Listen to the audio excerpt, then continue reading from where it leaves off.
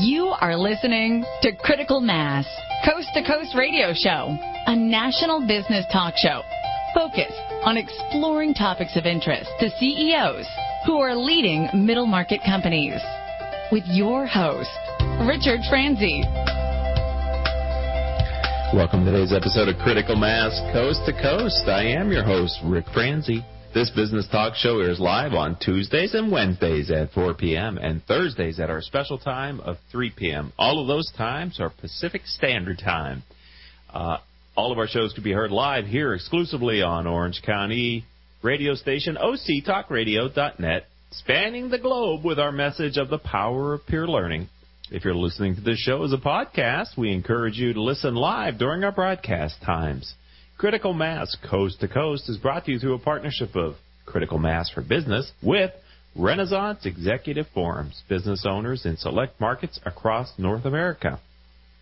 Renaissance Executive Forums is an international organization committed to helping members take their businesses to the next level. If you'd like to learn more about Renaissance Executive Forums, visit their website, executiveforums.com.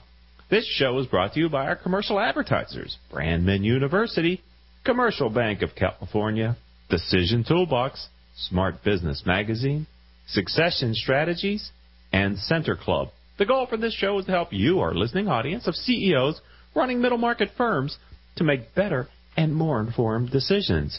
We have a featured guest today. He is Leo Munoz. He is the Director of Risk Advisory Services for Paget Strataman. Leo, welcome to the program. Thanks, Rick. Thank you for having me on the program today. It's our pleasure. Leo, let's start by asking you to provide a little bit of your professional background and also help us to understand what is it that Paget Strataman does. Well, my background, I've been a CPA here in the state of Texas for over 23 years, but I don't do the typical CPA-type duties and functions that people probably think about when they think about their CPAs, especially this time of year during tax return season. I do one tax return. I do mine. That's about it. But I deal mainly in fraud and forensic investigations and litigation-type cases where attorneys may need help from a financial aspect, whether it's a civil case or a criminal case, to discern some of the facts and circumstances of each case in particular. But Paget Strataman is a CPA firm here in San Antonio, Texas, and in Austin, Texas, and they have their typical audit and tax services. And I lead a consulting practice here, which we titled Risk Advisory Services. And the three main aspects of our consulting services are fraud and forensic investigations and litigation cases, merger and acquisition due diligence projects, and then any help with companies needing internal control, internal audit type work. We have a team that can help them there as well. I'm very interested and excited that Peter Broiler, who is our business partner with Renaissance Executive Forums in San Antonio, brought you and your firm to our attention because the topic of fraud is always in the news. Unfortunately, though, from my perspective, most of the coverage tends to be for these large corporations when, as you'll be able to tell us later in the interview, fraud happens across all business sizes. And I think, in my opinion, from my experience, middle market companies, which are the audience of our that listen to our show, they're as vulnerable and a target as larger corporations are, aren't they, Leo? They sure are. And I was giving a presentation, Rick, last week about the corporate fraud environment to a group of about 200 folks out there here in San Antonio, and it was one of the slides I put together was just in the San Antonio area, the headlines that have hit the papers with different types of fraud. And my point was to bring out the different types of companies that are impacted by corporate fraud. Just in the San Antonio area over the past 3 years is when I went back and looked at my files of articles, some of the cases I've worked on. But the point being is that it happens to everyone, small, mid-sized, large companies, every sector, nonprofit, for-profit. I've worked on fraud investigations for companies with, say, $500,000 to $1 million, all the way up to $1.2 billion and everything in between. So no one's immune from the susceptibility of fraud. We just saw it also with the situation with Target that's been in the news. But you're right, though, not a lot of it makes the news. We only see the high-profile cases, the Enrons, the Madoffs, everything that you see in the national media. But I'd venture to say that 75% of the cases I've been involved with have never made the news. Exactly, but that doesn't mean they're not very catastrophic for both the business owner, the people that are running it, and the clients. I'm speaking with Leo Munoz. And, Leo, we're going to take our first commercial break here on Critical Mass Radio Show. I'm going to ask you when we come back from the break, and it'll be in about 3 minutes, ladies and gentlemen, so don't go anywhere, if you could categorize, fraud, how you, in your professional practice, categorize the variety and types of fraud. So will you do that for our audience when we come back, Leo? Sure, we'll do. All right, we'll be right back, ladies and gentlemen, after these words from our commercial sponsors.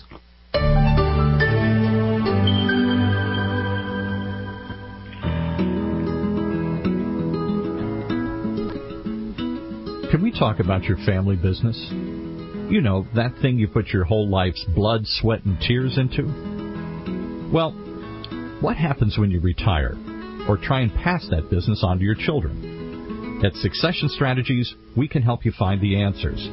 We'll guide you through the unsettling process of protecting your family legacy and successfully passing your business on to the next generation, safely and securely, ensuring that it'll both survive and thrive for generations to come. So ask yourself just one question. Can I really afford to wait? Take the first step. Take our complimentary self-assessment at successionstrategies.com. Or call us at 714-560-9022 to set up a free consultation at your convenience. That's succession-strategies.com. Richard Franzi is the author of 2 popular business books for CEOs. His first book, Critical Mass, The 10 Explosive Powers of CEO Peer Groups, was the first book ever written on the secret value of CEO peer groups. His second book, now with newly updated information, is Critical Mass, The Power of CEO Guiding Principles. Richard's books contain powerful information to help CEOs running middle-market companies gain valuable insights to improve their decision-making skills. Richard's books are available as paperbacks or Kindle versions from Amazon.com. To find them, type Richard Franzi in the search box. It takes 12 years to create a graduate. It takes about the same time to create a dropout. And at the end of the day, the difference between a child becoming one or the other could be you. So United Way is asking you to make a pledge. Tutor a child who needs help. Mentor a kid who needs someone on their side. Volunteer to read to children. Because when a child advances, we all advance. Be a reader, tutor, or mentor. Give, advocate, volunteer, live united. Take the pledge now at liveunited.org. Brought to you by United Way and the Ad Council. Welcome back to this edition of Critical Mass Coast to Coast. I'm your host, Rick Franzi. I'd like to thank and acknowledge our listeners who download our show as a podcast. You've downloaded over 10,000 shows during the last 30 days. We here at the program appreciate your growing and continued support. All of our shows, the archives at least, can be found from our website, criticalmass4business.com. All of our live shows can be heard here exclusively on octalkradio.net. You can also find our podcasts on iTunes, Stitcher.com, and other business-oriented podcasting services.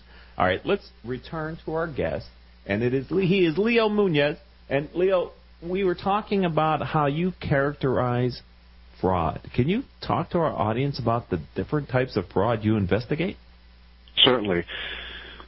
When we take a look at fraud schemes, they typically fall into 3 categories. The first one being asset misappropriation. That typically involves your theft of cash, your embezzlement, checks and forgeries. It's misusing a company's resources. It could be shell companies. It's someone trying to convert cash from whatever means they can from within the company. Fraudulent billing. Sometimes we see sham companies set up or shell companies that are set up to try to get invoices through the company's accounts payable system, again, to convert that into cash. So that's the main category where you find a lot of different types of activity in fraudulent situations. The second category is what we deem corruption, and those types of schemes are a little more involved, typically involve more of a management position because that person can exert their influence in whatever type of transaction they're trying to take advantage of, where they use their influence in transactions that maybe violates their duty to the organization to benefit themselves. And this category is where you would see bribery and kickback situations, maybe extortion or conflict of interest situations, a little more involved, a little more complex. The third category is financial statement fraud. And this may not be a situation where an employee is trying to convert cash or gain financial benefit directly from a check, but this may be a situation where sales commissions are inflated in order to get a bonus check. So it has something to do with the financial statements that are the basis for commission. It could be also recording fictitious revenue. Sometimes publicly traded companies are under pressure to meet street expectations on a quarterly basis for shareholder value and stock value. So this is where we see the Enron situations and some of the major corporations that are no longer here because of financial statement fraud, concealing liabilities, which is what Enron did, or artificially inflating reported assets, some to improve their financial statement position. So those are the three main categories that when we take on a case, we try to filter them through those three categories. It is. I'm always amazed at how creative, especially your employees, can be when they decide to perpetrate fraud. And right. So I want to spend a couple minutes with, kind of leaning on your experience, Leo, about the types of schemes that you've investigated in these middle market companies to help our CEOs understand, what to watch for. Do you have a couple examples of fraud schemes that you could share with us? I sure do, and you're right. Small and mid-sized businesses are typically the targets for a variety of reasons, and in most cases, it's because there's a lack of a strong internal control environment. No one's watching the house, and they're leaving the door wide open for folks to perpetrate fraud. But there have been situations, I'm actually on the case right now writing a report, where you had a manager in a construction company that was in charge of all the projects out in the field, but they were also using their influence to come up with side projects and using company funds and trade accounts to perpetrate the fraud and fund the projects they were getting cash for directly and were not involving the company. And that's one where they were skimming revenue straight off from the company while the company was paying for the materials and labor and the overhead for those particular construction projects. But that is a situation where we're running parallel either on a criminal matter or a civil matter. So coming up and presenting the facts and circumstances to help the victimized organization discern which direction they want to go as far as prosecution is concerned. Leo, if I could, Leo, I would. That is such a prevalent scam, if I can use that word, or scheme. If anyone's listening to this radio show, either live or as a podcast on iTunes or Stitcher or one of our other sites, and you've ever had construction people come to your business or to your house, and during the course of the project, if the workers ever say, hey, I could do this project on the side for you and I could save you some money. I mean, is that not a red flag for that client that maybe that employee is looking to commit fraud? At the very least, it's unethical, in my opinion. And maybe in worst case, they're actually doing what you said, using their employer's equipment and raw materials and never billing it through the employer. That's right. That's a huge red flag. And when we talk about red flags, and I talk to folks about red flags, just about every case I've been involved in, looking back in hindsight, there were plenty of red flags that just went unnoticed, or if they were noticed, just disregarded. And I try to explain that red flags are there for a reason. They don't necessarily mean that there is fraud being perpetrated, but they need to be looked at just to make sure they're not. Sometimes people get a little locked up, and I don't want to judge anybody. I just notice this, but I don't want to make any type of judgments, but that's not the case. If you're a business owner or a manager, it's incumbent upon you to ensure that nothing's going on and just address the red flags that pop up, and just make sure that they don't lead to anything other than just being a coincidence. Yeah, I would say, too, to CEOs, especially of construction companies or landscaping companies or anywhere where you're deploying a workforce that you're not directly observing their interactions with your clients, that maybe some type of a post-work survey that asks questions, and maybe one of them is sort of, did we offer you any services off the book? Some way to let your employees know that you're at least paying attention to that, because I think those types of industries are just ripe for that type of, if it's not fraud, it's certainly unethical behavior on the part of their employees. That's true. And talking about construction as well, a lot of construction companies go through bidding processes, and there was one case in particular where someone internally that was awarding jobs to construction companies was getting kickbacks from one in particular vendor. But the way they were able to perpetrate that fraud, and if you're dealing with collusion, it's sometimes difficult to uncover because there's more people involved to circumvent those controls. But the person inside who was awarding these contracts knew that they had a policy whereby any contracts that were less than $10,000, they just needed to get 3 bids, and they didn't have to have it approved by a second level of management. So what this person was doing was arranging with a certain vendor to have that vendor submit bids under $10,000 for work, recurrent work, but also have the vendor send in 2 other bids as shell companies. So, and inflate those bid prices for those 2 shell companies, knowing the shell company was just, the purpose of the shell company was to provide the person internally to meet policy. And then that person would award the actual vendor, the actual operational vendor, that award, and would get a kickback from that contract.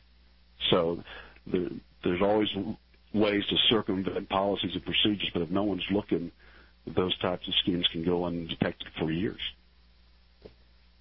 Leo, we're going to take our next commercial break here on Critical Mass Coast to Coast Radio Show. Leo Muñez, who is Director of Risk Advisory Services for Paget Strataman, a CPA firm with other services in, I think I heard you say, San Antonio and Austin, Texas, is our guest. And when we come back, I'm going to ask you to help us to understand how can middle market CEOs deal with and try to prevent fraud from happening in their companies. So, ladies and gentlemen, stay tuned. We'll be back in less than 3 minutes after these words from our commercial sponsors. When it comes to pioneers in their respective industries, we all know the Apples, Starbucks, and Trader Joe's of the world. In the realm of recruiting, Decision Toolbox is the industry's best-kept secret. With 90% of their business from referrals and repeat customers. For over 20 years, Decision Toolbox's U.S.-based team of recruiters, sourcers, professional writers, quality personnel, and tech support has perfected a Six Sigma approach to talent management. No matter the size of the project, Decision Toolbox delivers incredible results. A cost per hire less than half of what contingency firms charge. With the winning candidate presented in an average of 14 days. All with a 12-month candidate warranty. With results like that, Decision Toolbox won't be a secret for long. Visit us at www.dtoolbox.com for more information. Richard Franzi is a highly sought-after keynote speaker on topics of interest to CEOs of middle firms across North America. Richard's talks include Killing Cats Leads to Rats, a fascinating look at how unintended consequences of CEOs' decisions impact their firm's performance. Your Gray Matter Matters, which explores how a CEO's mindset can differentiate a middle market firm and define its culture. Richard delivers talks to a variety of audiences, ranging from executive team retreats to keynotes in front of hundreds of CEOs. To learn more about his talks, visit criticalmassforbusiness.com and select the contact page or call 949-887-4104. Imagine what it would feel like to lose everything. Your job, your home, your family, your dignity. This has happened to thousands of the men, women, veterans, and young adults we serve at Working Wardrobes. What do we do to help? We provide career development services, life skills workshops, job skills training. We provide the perfect interview outfit, and we get clients placed in jobs. Call Working Wardrobes, 714-210-2460. Donate, volunteer, invest, hire. Welcome back to this edition of Critical Mass Coast to Coast. I am your host, Rick Franzi. Our audience demographic is 98% business owners and executives who listen to learn from the experiences of our guests. If your firm is interested in reaching these top decision makers, then advertising on our radio show may be the answer. Each month, our sponsors gain valuable exposure through their support of our program. Last month, we delivered over 30,000 highly targeted sponsor impressions. To learn more, contact our advertising department at 949-887-4104. Leo Munoz is our guest. He's with Paget and Strataman. We've been talking about all things risk, and I'm wondering if you could share a little bit from your experience again on what CEOs of middle market companies can do to try to protect their firm against fraud. Certainly. It also comes down to, does a company have a solid internal control environment to ensure that any types of risk, any types of susceptibility to fraud are being mitigated through those processes and procedures. So if a company is lacking in policies and procedures, especially in high-risk areas where their assets or their cash positions or any other types of valuable information can be absconded with, if they don't have any policies and procedures in place for those areas, then that's probably the first thing they need to consider in implementing policies and procedures, whereby management is reviewing the transaction activity in those specific areas. What we find quite often after going through a fraud investigation, in hindsight, looking through the gaps in how fraud was perpetrated, it always comes back to management was not looking. Management was not reviewing certain things, or they were rubber stamping certain items. They weren't protecting or securing their assets. The opportunity is there, and it needs to be closed to the best of their ability. So management really needs to take a look at their internal policies and procedures and management oversight over those high-risk areas or over their entire organization if they have not done so. Certainly there are external audits or internal audits that can be performed throughout the year. Unfortunately, sometimes companies place too much emphasis on the annual financial statement audit if they have one because they think that external financial statement audits performed by CPA firms are geared to uncovering and detecting fraud, and that's not the case. They're just to opine on the reasonableness of financial statements within the material respect. So if there's a company that's making $10 million a year in revenues that's been audited, and someone is stealing $10,000 a year from them for the next 5 years, well, then their financial statements aren't materially off. It's just someone's taking $10,000 from them every year, and they're not. Then an audit's not going to, financial audit's not going to find that because it's based on a scope of materiality. So it's good to have audits that they do detect certain things, but the policy or the activity that detects most fraud these days is a whistleblower hotline. If they don't have a whistleblower confidential hotline set up for a few bucks, a few bucks of investment, maybe $1,000 a year, depending on the size, that's a solid investment. Because 43% of the fraud in a survey that was done by the Association of Certified Fraud Examiners last year, 43% of the cases were detected by a hotline. Oh, really? And only 3% were detected by audits. So if that's not in play, then I would highly recommend that they look into a confidential whistleblower hotline. And then training programs also help to train their employees to understand what fraud looks like, what the implications are, have a fraud policy if they don't have something in place that will dictate the procedures they will take in case any type of fraudulent behavior is found out. But it certainly comes down to strengthening that internal control structure within the organization and make sure that management is watching and they're not advocating their management role in that respect. It's easy to do when the focus is just on the operational side, which needs to be there to drive profits, to drive revenues. But if the accounting side and the support side is not looked at, the transactional side is not continually reviewed, that's when things happen. That's when the opportunity is in place for people to perpetrate fraud within an organization. I'm speaking with Leo Munoz. He's with Padgett Strataman in the great state of Texas, and we are talking about all things fraud. And Leo, something you said which I think is a challenge for small and middle market CEOs, and that is to have proper internal controls that prevent fraud from being, from the opportunity of fraud to be committed. Because from what I've learned about, especially employee fraud, good people can go bad if you just put them in the in an uncontrolled situation long enough. Things happen, and all of a sudden they may start small, and once they get away with it for a period of time, that keeps escalating almost to the point where they get hooked on it, and then it becomes just kind of a way of life. So, what's your experience with how do middle market companies who don't maybe have the employee population to segregation of duties and internal controls and all that stuff? What's a way to, if there's three places that they should make sure they have a fresh set of eyes looking at something, and my sense is your answer is going to be it's around where cash is, but, where should they make sure they don't give somebody both the opportunity and then the oversight to commit fraud?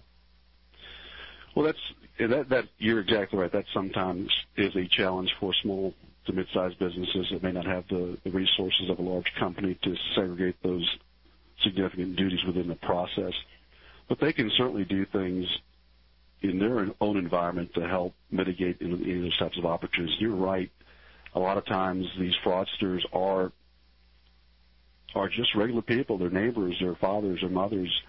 Only in that same survey I mentioned before, only 10% of the fraudsters, only 90% of the fraudsters that were caught had no criminal records. So most of these are first-time offenders when they're caught. So the opportunity that is provided them, if the company can reduce that opportunity, certainly helps all parties involved. The areas to look at, certainly cash is one of them, and that's always at the top because that's where fraudsters go. That's where they try to abscond with whatever cash or cash positions or cash transactions that company has. The other areas, what we do is take a look at some of the high-risk areas within that company, accounts payable, where people have the opportunity to set up shell companies or set up sham companies where they can submit invoices with technology today. It's easy to submit some invoices through the company system if no one is looking and have a check cut to your house. And if no one's looking and authorizing those invoices, sometimes that happens as well. The other place is employee expense reimbursements and payroll. And so, again, those are all areas where it's possible that cash can be taken from a company, whether it's through straight-out larceny or skimming off the cash right off the top, or through a check, a false or fraudulent disbursement that's coming out of the company's checking account. One of the things that we do as a team sometimes to help companies out that have limited staff is our team will put together procedures that specifically go into those companies and review those areas. And as one of the owners commented the other day to me, he says, I just want them to know we're looking. and we bring you guys in on a quarterly basis just to do some procedures in those areas. And number one, it does serve a purpose to review that things are going okay. Number two, it just lets people know within the company that management is taking an intentional route to make sure that they know that we're looking. It's unfortunately can be very upsetting to a CEO to recognize who are the people that are actually stealing from them. You're paying people to steal from you when they commit fraud against you, and sometimes it's the long-term employee, the person that you trust who's been with you for 20 years, Marge would never, and exactly that's the person who, it's not always the guy with the ski mask on who's committing the fraud. Maybe the sweetest, nicest long-term employee you've ever had. It certainly is, and I've been in those situations too. And it's interesting when fraud is detected by someone who has been in that trusted role, to see the emotional impact on the victimized company, on the president or whoever the owner is. It's really the emotional hurt. And certainly the financial aspect is tough to swallow, especially for small companies. In a lot of respects, that could bankrupt them, depending on how long the fraud was occurring. One in particular situation that I was involved in included a trusted individual who, unfortunately, for the company's sake, had access to all their accounting systems, and over a 10-year period embezzled about $1 million from the small company. And this person and the owner were tight. They had a close personal relationship.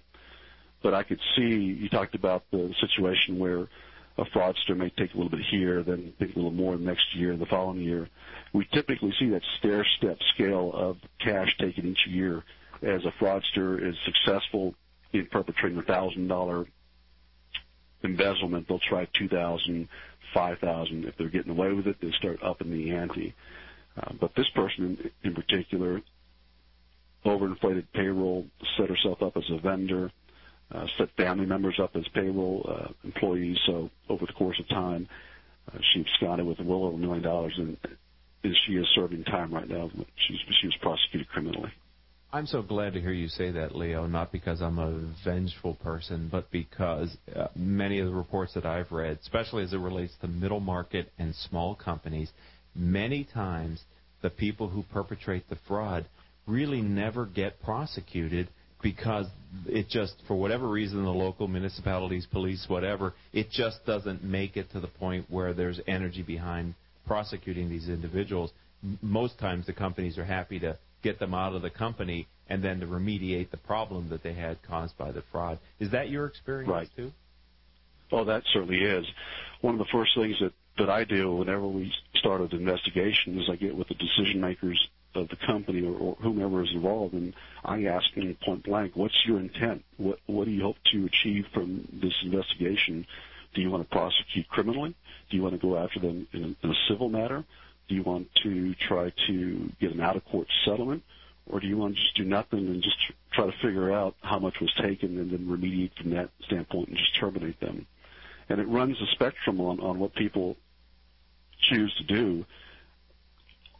In one case, especially with small companies, mid-sized companies, they don't want the publicity because they don't want their major customers to get wind that something's happening within their system, their processes, that would cast a negative shadow on them going forward. At one particular company, manufacturing company, had a large grocery customer, and they had fraud within their purchasing department.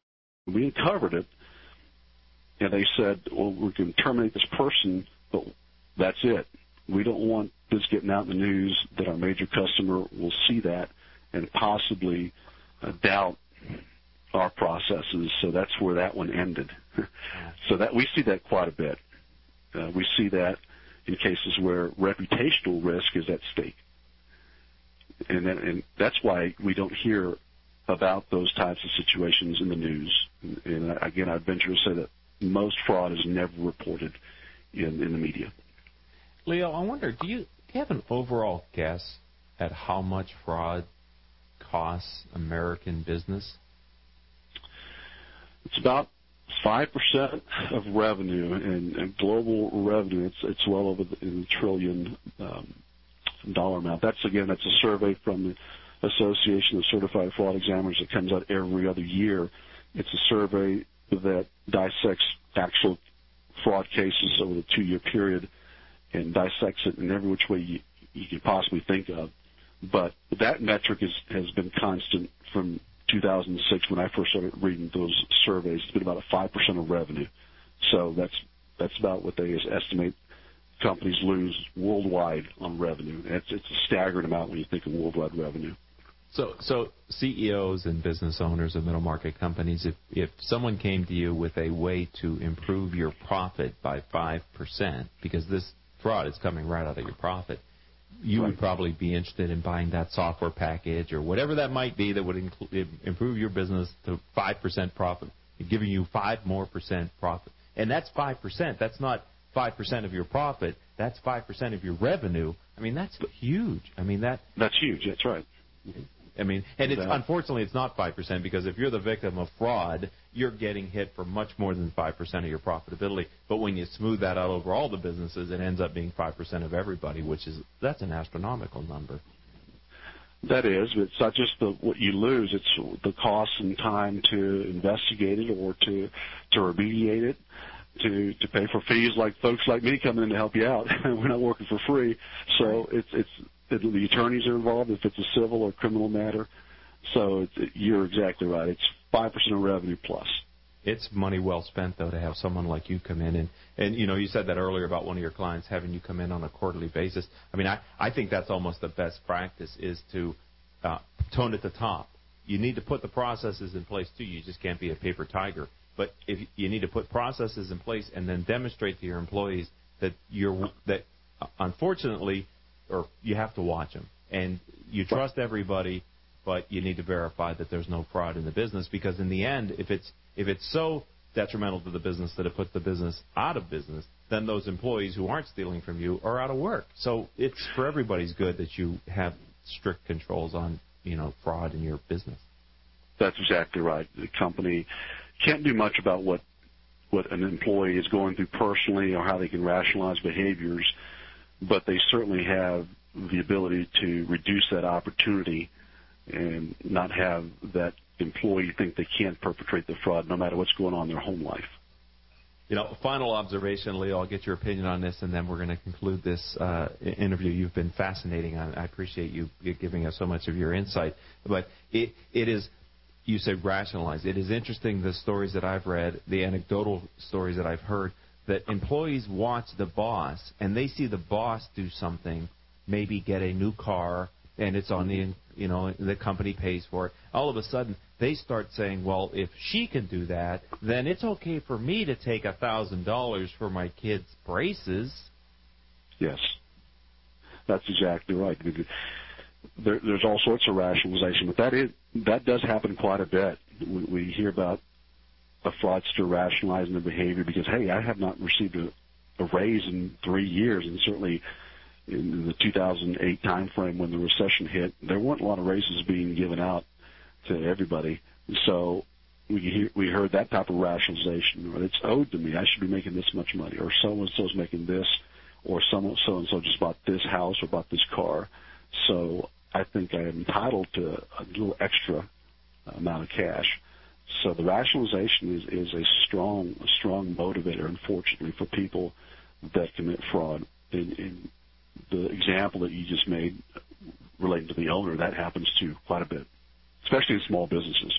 Right, because they see it, and I agree with you. I think the recession has, because it has put people many times in a personal financial situation where maybe before they would have never thought about it, but maybe their spouse lost a job or something's happened where now they're in an extreme personal situation, and they wouldn't have done it under normal situations, but given the opportunity, they will do it now. That's right. Okay. Well, Leo, if someone would like to learn more about your firm, how do they find you online? Our firm's website is www.padgett, PADGETT-CPA.com. And my profile is on there as well, so if someone wanted to get in touch with me directly, my profile is there as well as my email address and my contact information. And the cities that your firm services are? We have offices in San Antonio, Texas, and in Austin, Texas, but we work wherever the work's at. I've gone to the places out of the state depending on the project. So if the work is out of the state, no problem, we travel. Well, Peter Broiler, who is our business partner and producer, and he is a business owner of Renaissance Executive Forums in San Antonio, has brought us a number of guests, and I tell most of them, if I were to live in Texas, there would be two cities that I would consider, Austin and San Antonio. They are beautiful cities, and I would, I think they must be wonderful places to live, as opposed to maybe some of the other cities in Texas that maybe aren't as desirable. Yeah, they're both great cities. They're not too far apart, so I spend time in Austin as well. Like I said, we have an office there in Austin, so I can't complain between the two. Well, thank you for giving again of your expertise, being a friend of the radio show, and welcome to the Critical Mass community. Thank you again, Leo Munoz. It's been a pleasure speaking with you today here on the radio show. Thank you very much, Rick. Pleasure. Have a good day. All right, ladies and gentlemen, we'll be right back to wrap up the show. But before we do that, we have just a few commercials that I'd like you to listen to. So don't go anywhere. So I have something very interesting to say on the other side of this commercial break.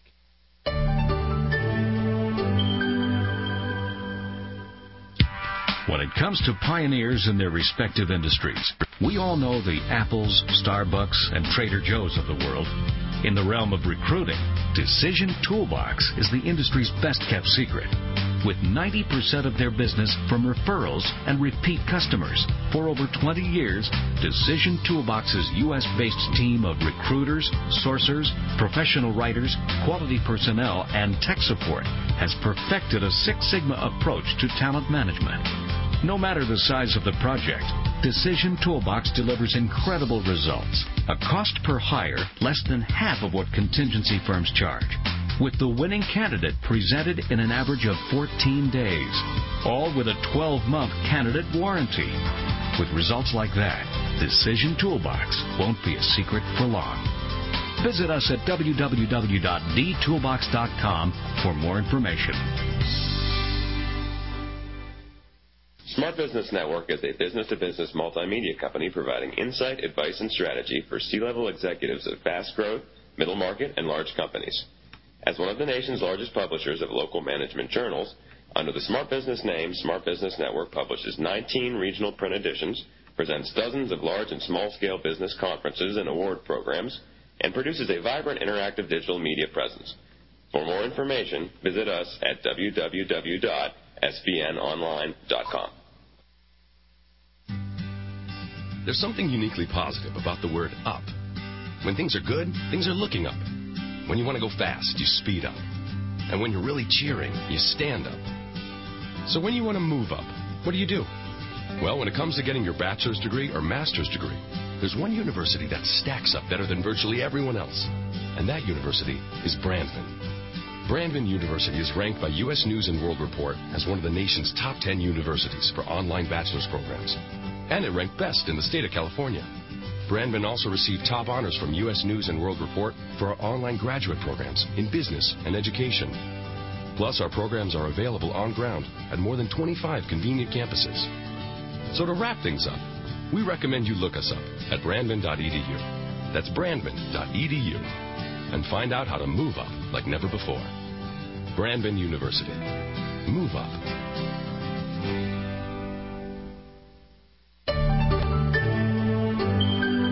Welcome back to Critical Mass Coast to Coast. I'm your host, Rick Franzi, and I'd like to say, I told you I had something important to say on the other side of the break, and for those of you that were willing to stay around, just want to let you know that our engineer, Paul Roberts, last week witnessed a miracle. He is now a grandfather of a boy that his daughter had, and he was lucky enough to be able to see that baby firstborn, which is an amazing thing. So there you go. Wasn't that worth the wait? I hope that today's show and the talk that we had about fraud helped you appreciate, as a CEO of middle market companies, how important internal controls and delegation of duties can be to the survival and success of your firm. I'd like to thank our business partners at Renaissance Executive Forums, especially Peter Broiler from San Antonio, who brought us our guest today. Renaissance is an international organization. It's committed to helping members take their businesses to the next level. If you'd like to learn more about Renaissance Executive Forums, then visit their corporate website at executiveforums.com. This show is brought to you by our advertisers, Brandman University, Commercial Bank of California, Decision Toolbox, Smart Business Magazine, Succession Strategies, and Center Club. Our engineer for today's show is Paul Roberts. Our producer is Crystal Nunley. Our guest coordinator, Kathleen Shepard. Our social media manager is Asia Celestino. And I'm your host, Rick Franzi. Until the next show, I hope all of your business decisions will move your company in a positive direction. You've been listening to Critical Mass Coast to Coast Radio Show, business talk show focused on exploring topics of interest to CEOs who are leading middle market companies. With your host, Richard Franzi.